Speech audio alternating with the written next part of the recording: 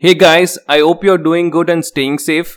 My name is Pradeep Kumar and this is not like an official podcast or something, but I just thought, instead of writing on Facebook or publishing a blog post, I can instead share my thoughts through my voice like an audio format.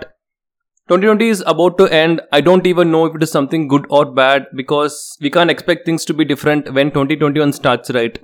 Let's be realistic. But we can learn a lot from 2020. This is a lesson that will be permanently sealed inside all of us. We took a lot of things for granted, I guess, especially our health or even our wealth.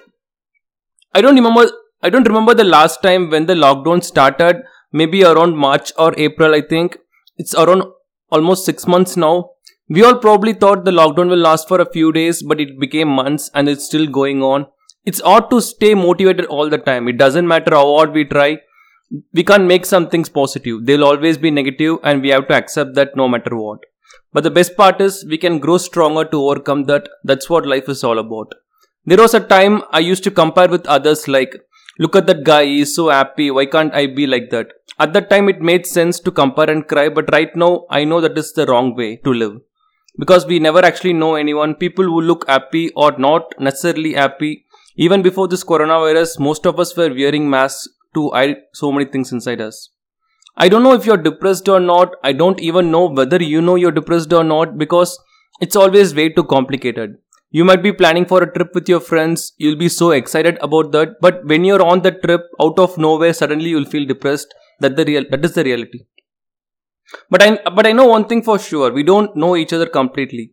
Even if you're a good friend of mine, it's possible that we will have secrets. That's completely fine. There'll always be barriers. Nobody knows you better than you do. I can't advise you. If you're getting low marks, I can't simply tell you to study harder and get good marks. It's not that simple, right?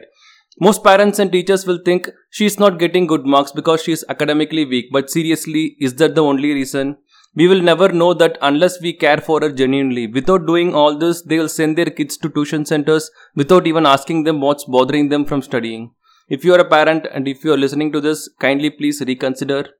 During this lockdown, some people will say, what's wrong with you? You're safe in your home. Be happy about that.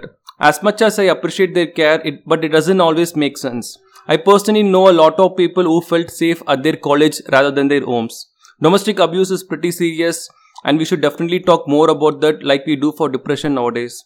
Some people will at least openly talk about depression to others, but I feel they rarely do the same for experiencing domestic violence. So I kindly request you to take this seriously, especially when someone tries to explain about being uncomfortable in their home. When I first came across this news coverage about coronavirus, I immediately googled to know the symptoms of this virus, but most of them were like invisible.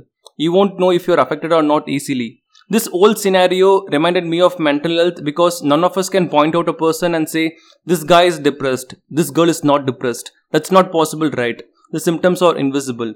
Let's not be odd on people, forgive them if possible, and always remember to be kind because that's what the world needs the most right now. You are a wonderful person and you deserve all the happiness in this world. Take care.